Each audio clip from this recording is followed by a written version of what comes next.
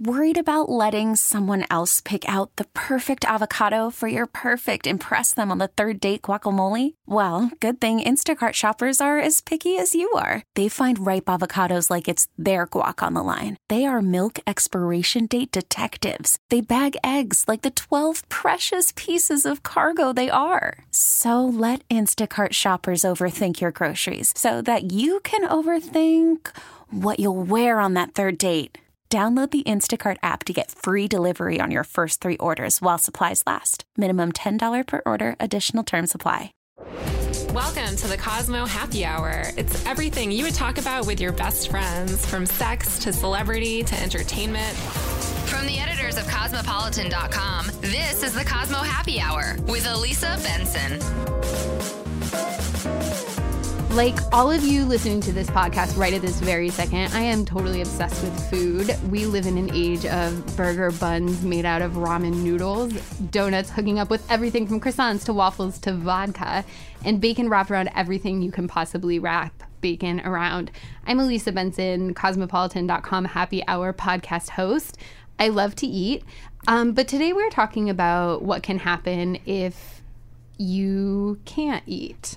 So I am joined by Tess Coman, who's an associate editor at Cosmopolitan.com and also a great friend of mine who just wrote a really amazing essay for Cosmo that we're talking about today about living with Crohn's disease and how that has affected her whole life pretty seriously. Hi, Tess. Hi. Was that like the saddest intro ever? Are you kidding? That was like my inner monologue, like every morning when I wake up. But no, not at all. Well, you have been living, we're kind of like diving right into this like super serious topic, but I had emailed you a few weekends ago after your story went up, and I was just like, I was so moved by everything that you talked about in this really powerful essay just about how you are always, like all millennials, have been a person that not only is obsessed with eating, but is obsessed with Instagramming your food. Yes. Like I remember seeing pictures of you and your boyfriend, now fiance, out at like barbecue festivals. We love it. You love it. But this year, this disease that you've been struggling with for pretty much your whole life kind of took a more serious turn. And that's what you wrote your essay about. So can you fill readers in who have no idea with what Crohn's disease is with kind of the one sentence summary of what it is and how it's affected your life? Okay. One sentence. The one sentence summary. Crohn's disease is, oh God. It's basically like it's a disease that affects anywhere from we're going to get really real, right? Right. We're anywhere, getting so real. Yeah, from your mouth to your rectum, your entire digestive tract. And in most cases, it's a stricturing disease, which means your bowel narrows, which makes it very difficult to eat food sometimes. Or in some cases, it forms fistulas, which are little tunnels that kind of push things that are supposed to stay in your body outside of your body. Pretty gross. Most people's manifestations of Crohn's are just involves a lot of pooping, just a lot of pain, like pooping. It's a chronic illness, so and most people are like immunosuppressed, so they catch a lot of things easily. But yeah, you don't know by looking at someone that they have Crohn's disease. But basically, for me, around New Year's, I found myself in pain when I started eating, which is something that's happened to me a bunch of times before.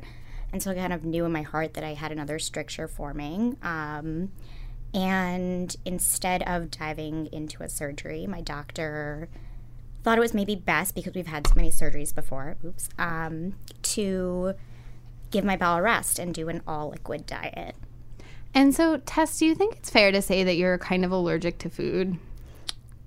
Yeah, in a way. I don't know if that's like the fair or right way to say it, but basically your body, this is one of the things you say sort of plainly in your essay, is that your body just doesn't respond to food the way a lot of other people's bodies respond to it. Yeah, it's full on rejecting food right now. Your body hates food. It hates it. Which sucks because you love food. I love food.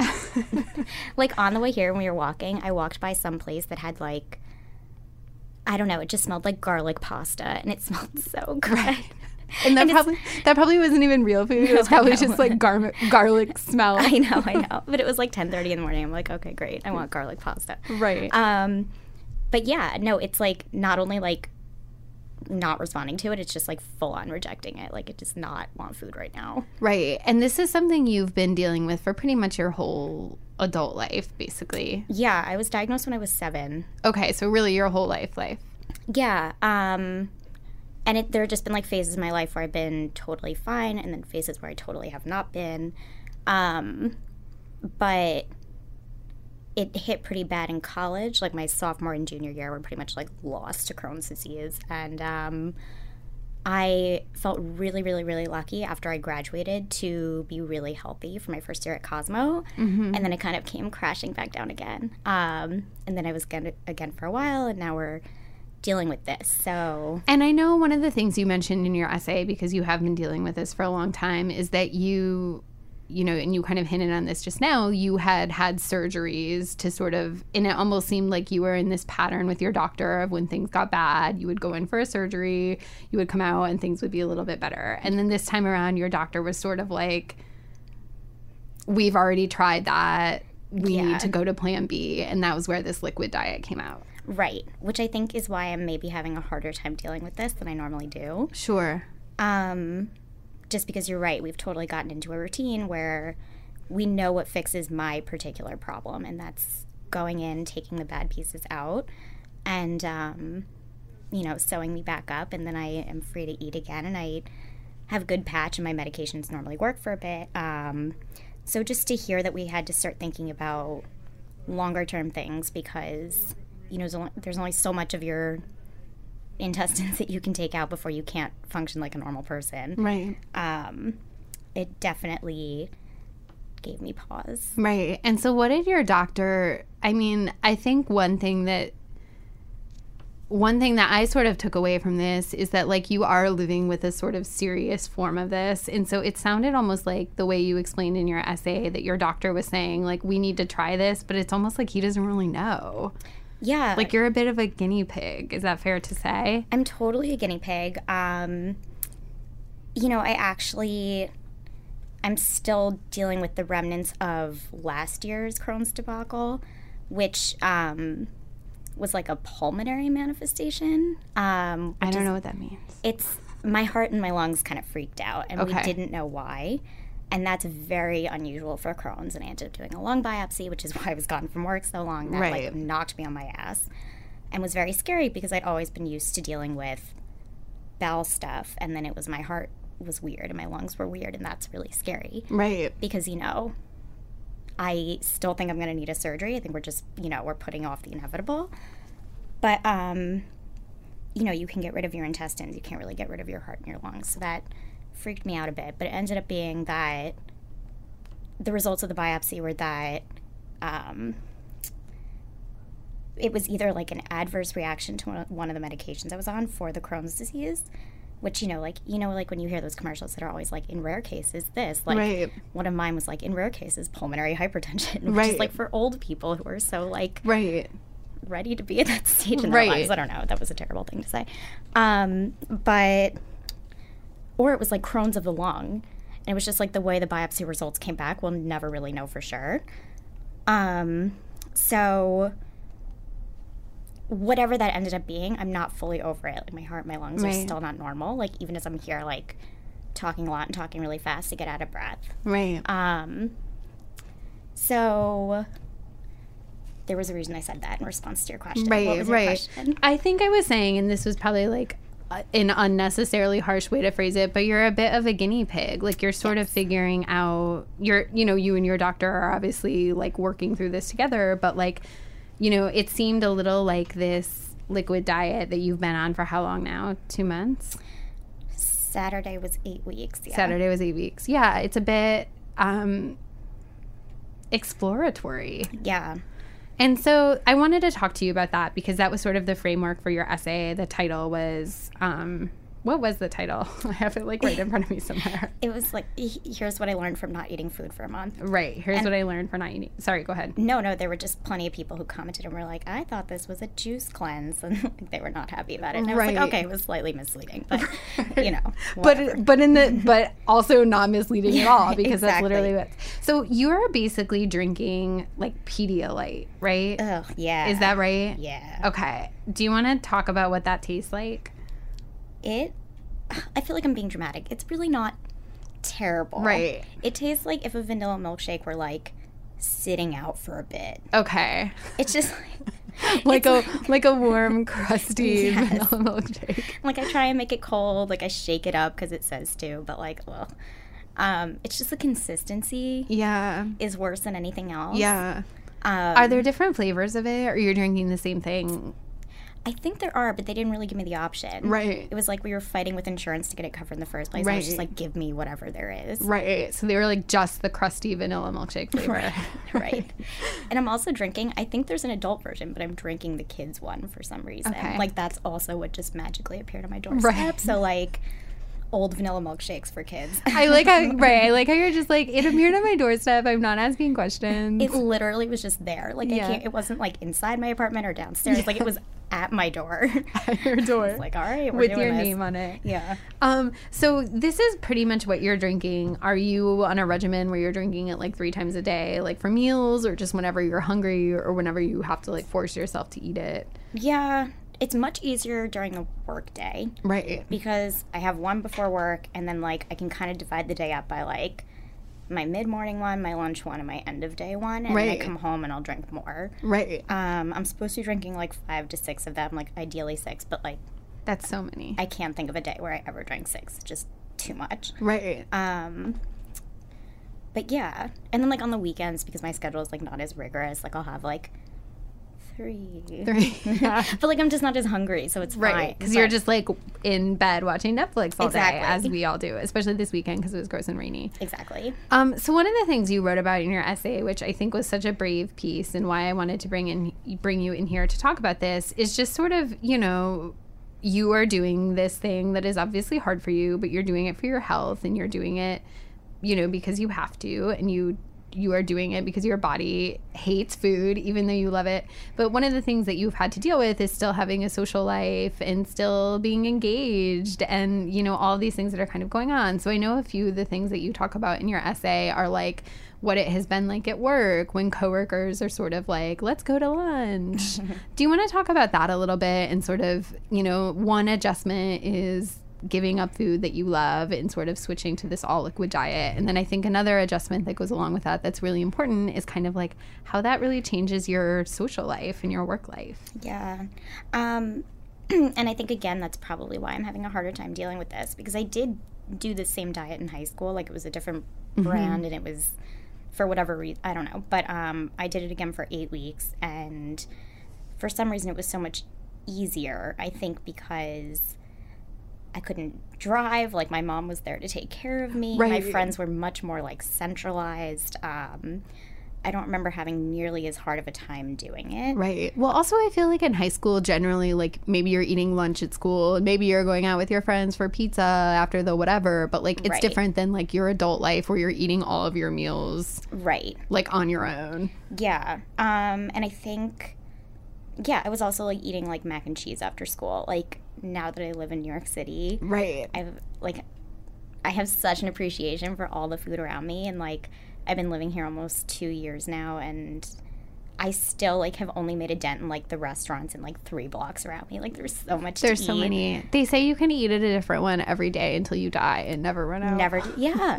And Never like, repeat that would be one. the goal. Like, Right. I just love to, and like I'm pretty good about like saving my money, and like, but like the money I don't save is like all food related, and that's like a choice that I have made. It's Right. just like I love to go out and eat. Yeah, I think I had no idea how much my social life revolved around food and drinking. And like, when I say drinking, I mean like meeting up for like happy hour, like a glass of wine. Like, I don't mean like raging on the weekends, Right. but like also raging on the sometimes. weekends. Right. Yeah, like, so I don't know. It's also, you know, this diet has taken a toll on my energy. Like, I come home from work and I'm like, no, like, I'm Right. just dead. And, you know, I kind of have to budget out that energy. And it's like, now if I make plans, it's like going to, and you know, it's like, it's limited my social circle yet again, because I have like 7 people I like really, really love, but like 15 people I hang out with. Like, Right. I'm not going to hang out with the people who don't know as much about what's happening Right. at this point.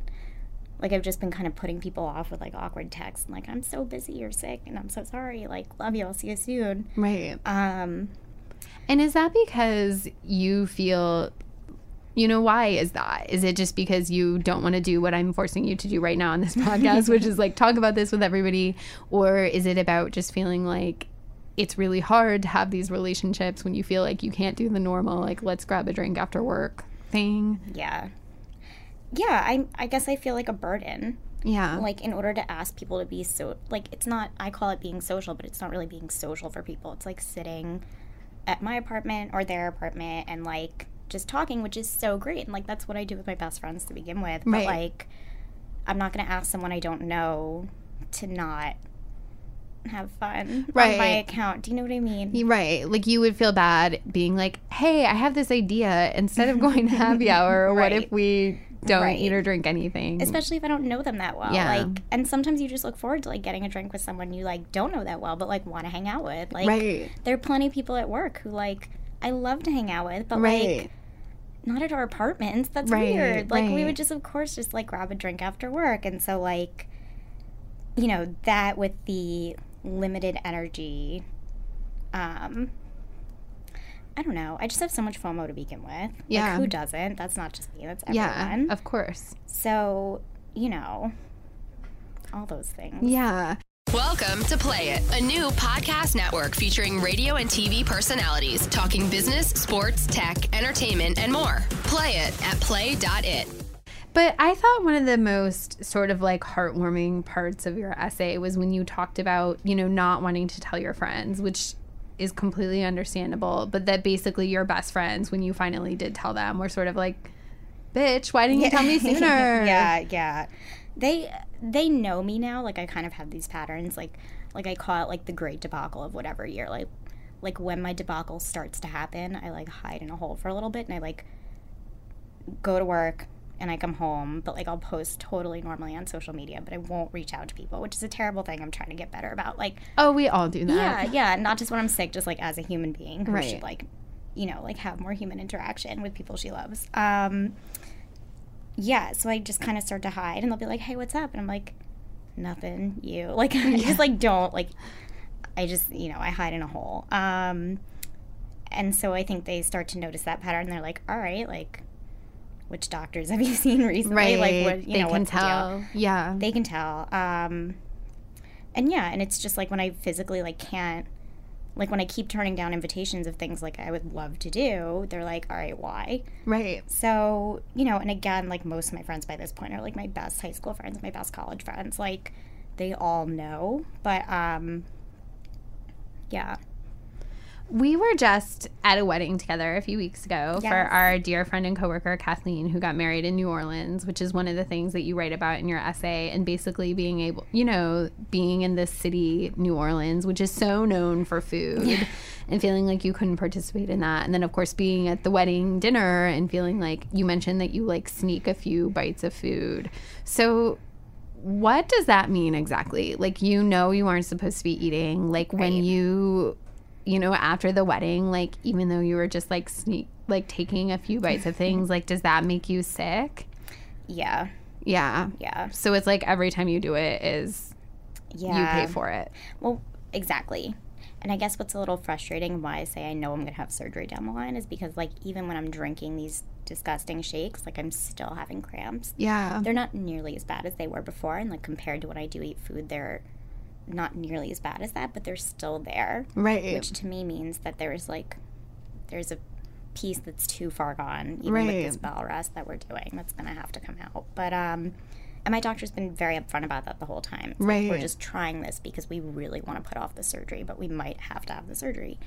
Yeah, anyway, like, my fiance and I had been to New Orleans, like, voluntarily on vacation just, like, a year ago because, like, we love food so much. Yeah.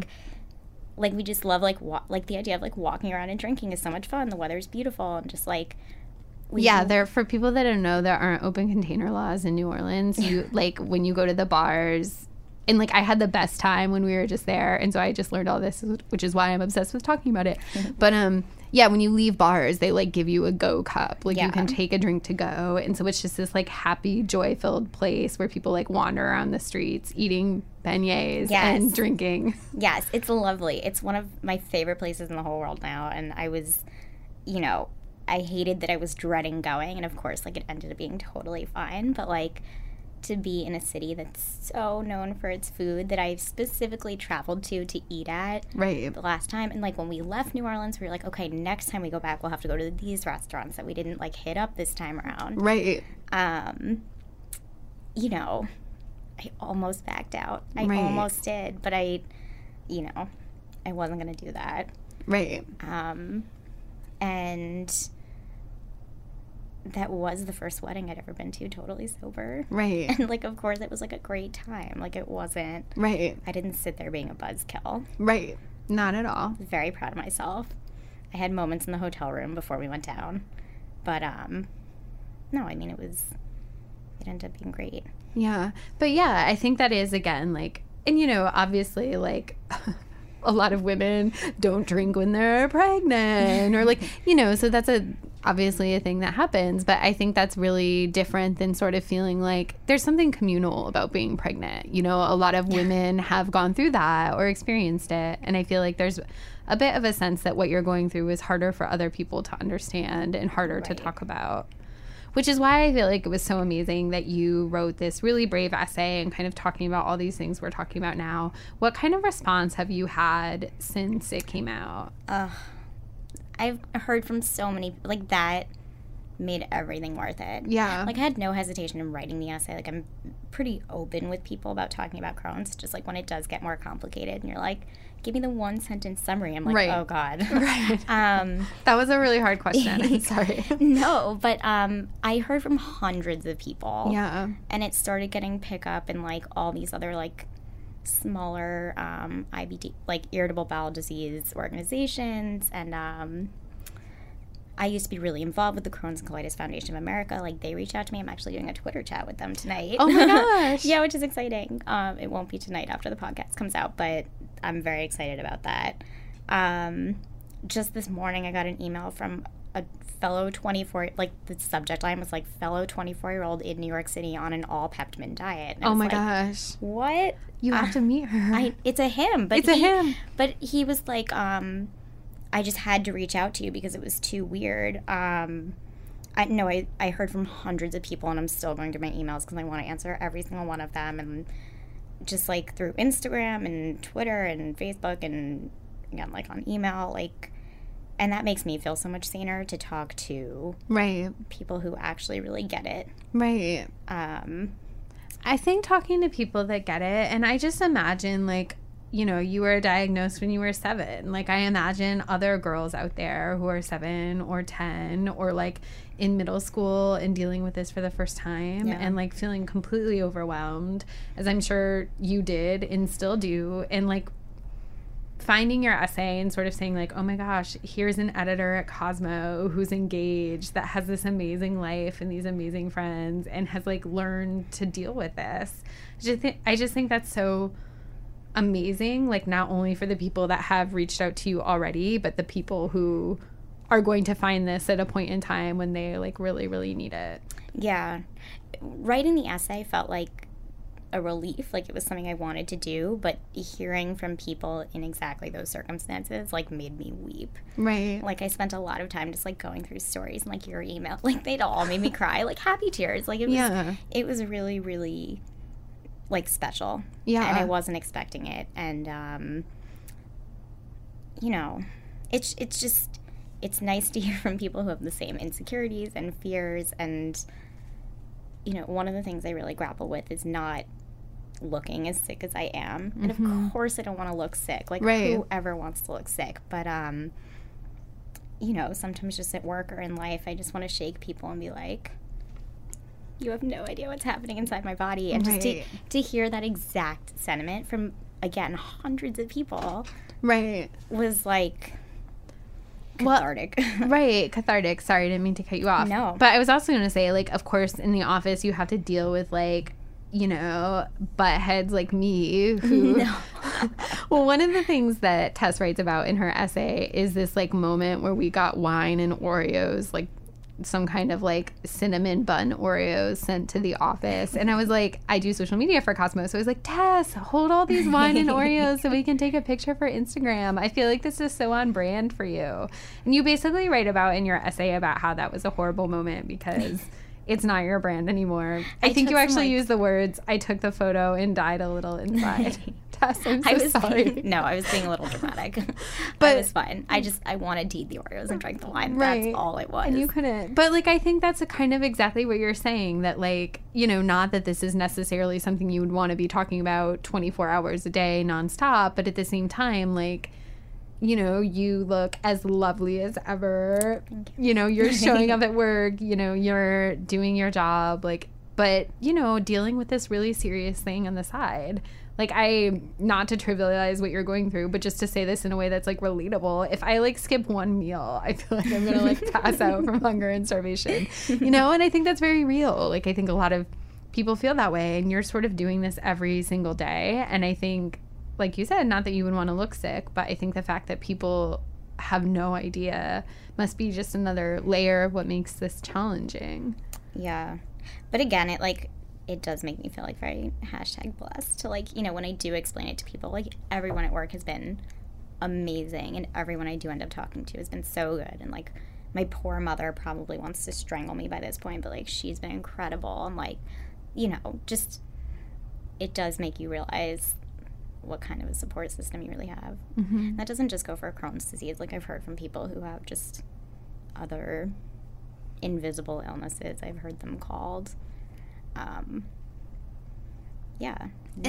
Oh, sorry. I was just going to say, and, like, before you wrote this essay where you were really talking about, like, this specific diagnosis and not eating and being on this all liquid diet, you'd written a little bit about Crohn's before for Cosmo. I think you did a piece, like, last year or something like that. But that wasn't a term that I really knew. But invisible illnesses, I know, has been something that's been really important for you to talk about in our coverage at Cosmo, where we aim to cover all topics that millennial women sort of deal with. And I think that's a really important one. And we're lucky to have you sharing your perspective and, like, being willing to talk about it. Yeah. No, I mean, my job is to write about viral news, and what I've found really blows up on the internet are, like, empowering stories from people who, you know, have things going on that people can't see. And so I feel like every other day I'm writing about, like, a 20-something woman or man who, you know, is posting photos of, like, her scars, or, you know, someone said something to her that made her feel a certain way, and it's because, like, she has something going on that you can't see from the outside. And that really resonates with our readers. So, you know, it's not just me. It's a lot of people. Right, right. And I thought that was another thing that was so great about your piece that you wrote, and everyone should check it out on cosmopolitan.com. Here's What I Learned from Not Eating Food for a Month by Tess Coman. But I think that's another thing that was so amazing about this essay that you wrote, is that I think you really made it feel very universal, even though it's obviously something that most people, you know, I've never been on an all liquid diet, and that's not something that most people have experienced. But really that idea, I think, of dealing with something that people can't see from the outside in some ways is very universal. Yeah. For those of us who like to complain a lot about our lesser problems. No. I mean, and that, like, that's the other takeaways. Like, and I think I actually said it in the essays, that just, like, everyone has her shit. Yeah. Like, you can't, like, you know, I'm totally guilty of when someone tells me that, like, she has a cold or allergies, or, like, her period cramps are really bad. I'm like, oh, I can't with you. Yeah. But, like, excuse me, it's all relative. Right. Like, who am I to judge, like, how terrible your period cramps are? Like, everybody has something. Right. It's not just me. Like, it's not just you. It's, like, everybody has something. So. Right. I complain about my period cramps all the time. I'm really not trying to single you out. No, it's not you I'm thinking of. But I think that was why I really wanted to do this and bring you on here to talk about this thing that I'm sure is really difficult to talk about, but I think you're so brave for talking about, because it is true, and it's good to have a reminder that even cool Cosmo babes like Tess are dealing with things on the inside that you can't see. Finally, I did want to ask, was there anybody that when you were younger and you were dealing with this, did you find anybody that was like you now? Like, did you read essays from people who were, like, in their 20s talking about dealing with this? Oh, God, that's such a good question. I mean, the internet was like just starting to become a thing. Right. Like I was diagnosed in 98. Right. So I wasn't like reading stuff. Like my parents were more like frantically reading things. Right. But probably like in books. Oh God. TBT. Yeah. Yeah. There was like, I remember when I was in high school, there was like this rumor that like Deborah Messing was diagnosed with Crohn's disease. I don't know if that's true. I don't know. Oh. But there was this singer who had one really big song and like has never been heard from again. Like her name was Anastasia. Yeah. And the song was called like One More Time or something. I'll play it for you later. Yeah. I'm like, can you sing it? Nope. But Sure can. But she has Crohn's, and on her album cover you can see her scar from her bowel resection. I remember like finding that out or reading about it, or someone told her, like the Crohn's and Colitis Foundation like did something with her. And, like, the fact that her scar was so visible on her album, like, I listened to that song on repeat for a million years because it's also just, like, it's, like, a really, like, feel-good, like, girl power ballad. Right. But not, oh, God, I don't know. I have found a lot more people, like, now that I'm grown going through the same thing. Right. And now that you're talking about it publicly, it makes it easier for people to find you. Yeah. I mean, when I was in school and really, really, really sick, I must have been talking to like the student activities director or something, and she told me about a girl who was a year older than me in a different sorority, who I'm still friends with to this day, who looks like the most beautiful Barbie doll in the entire world. And she's like this, like, just like lovely person and just so gorgeous. And like she had a colostomy bag and I had no idea, and like we ended up connecting because we were both really, really sick and no one knew. And she's awesome. She helped me with a lot. That's amazing. Yeah. And now that is exactly what you're doing for I hope Cosmo so. readers and people Yeah. worldwide, just by talking about it. I think it's so important. Yeah. Well, Tess, thank you so much for sharing your story on Cosmo.com. Everyone needs to check it out. And also on the Cosmopolitan.com Happy Hour podcast. Tess, where is the best place for people that want to get in touch with you to find you? On Twitter? Yeah, I'm always tweeting. You're always tweeting. I'm always tweeting. You've had to get some new material. I haven't tweeted about food in so long. Yeah, I just tweet about like Netflix and being tired. Right. Tess was really on the wine and cheese beat for a really long time, the wine and cheese Twitter joke beat. But she's hilarious on Twitter. Follow her. What are you? At Tessie the Mess with underscores? With underscores, yeah. At Tessie _ the _mess. Thanks. Shameless plug. Shameless plug. Follow Tess on Twitter. She is a fabulous human, and such, as I've said now 10 million times, that it's probably starting to not sound genuine, but it's so genuine. A very, very brave human for sharing her story. So please look for it. Here's what I learned from not eating food for a month. And thank you guys all for listening to another episode of the Cosmopolitan.com Happy Hour podcast. I'm Elisa Benson. You can find me on Twitter and Instagram at Elisa Benson. Actually, I know I'm forgetting your name, but I was just in Florida over the weekend, and somebody commented, one of our listeners from Florida. I was like, I live here too. So shout out to the Florida listeners. Thank you for listening.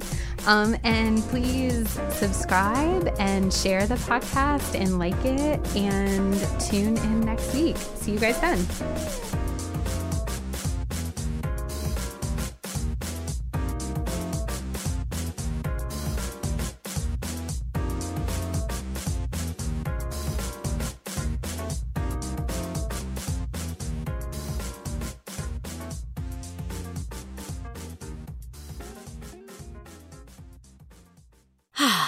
Spring is a time of renewal, so why not refresh your home with a little help from Blinds.com?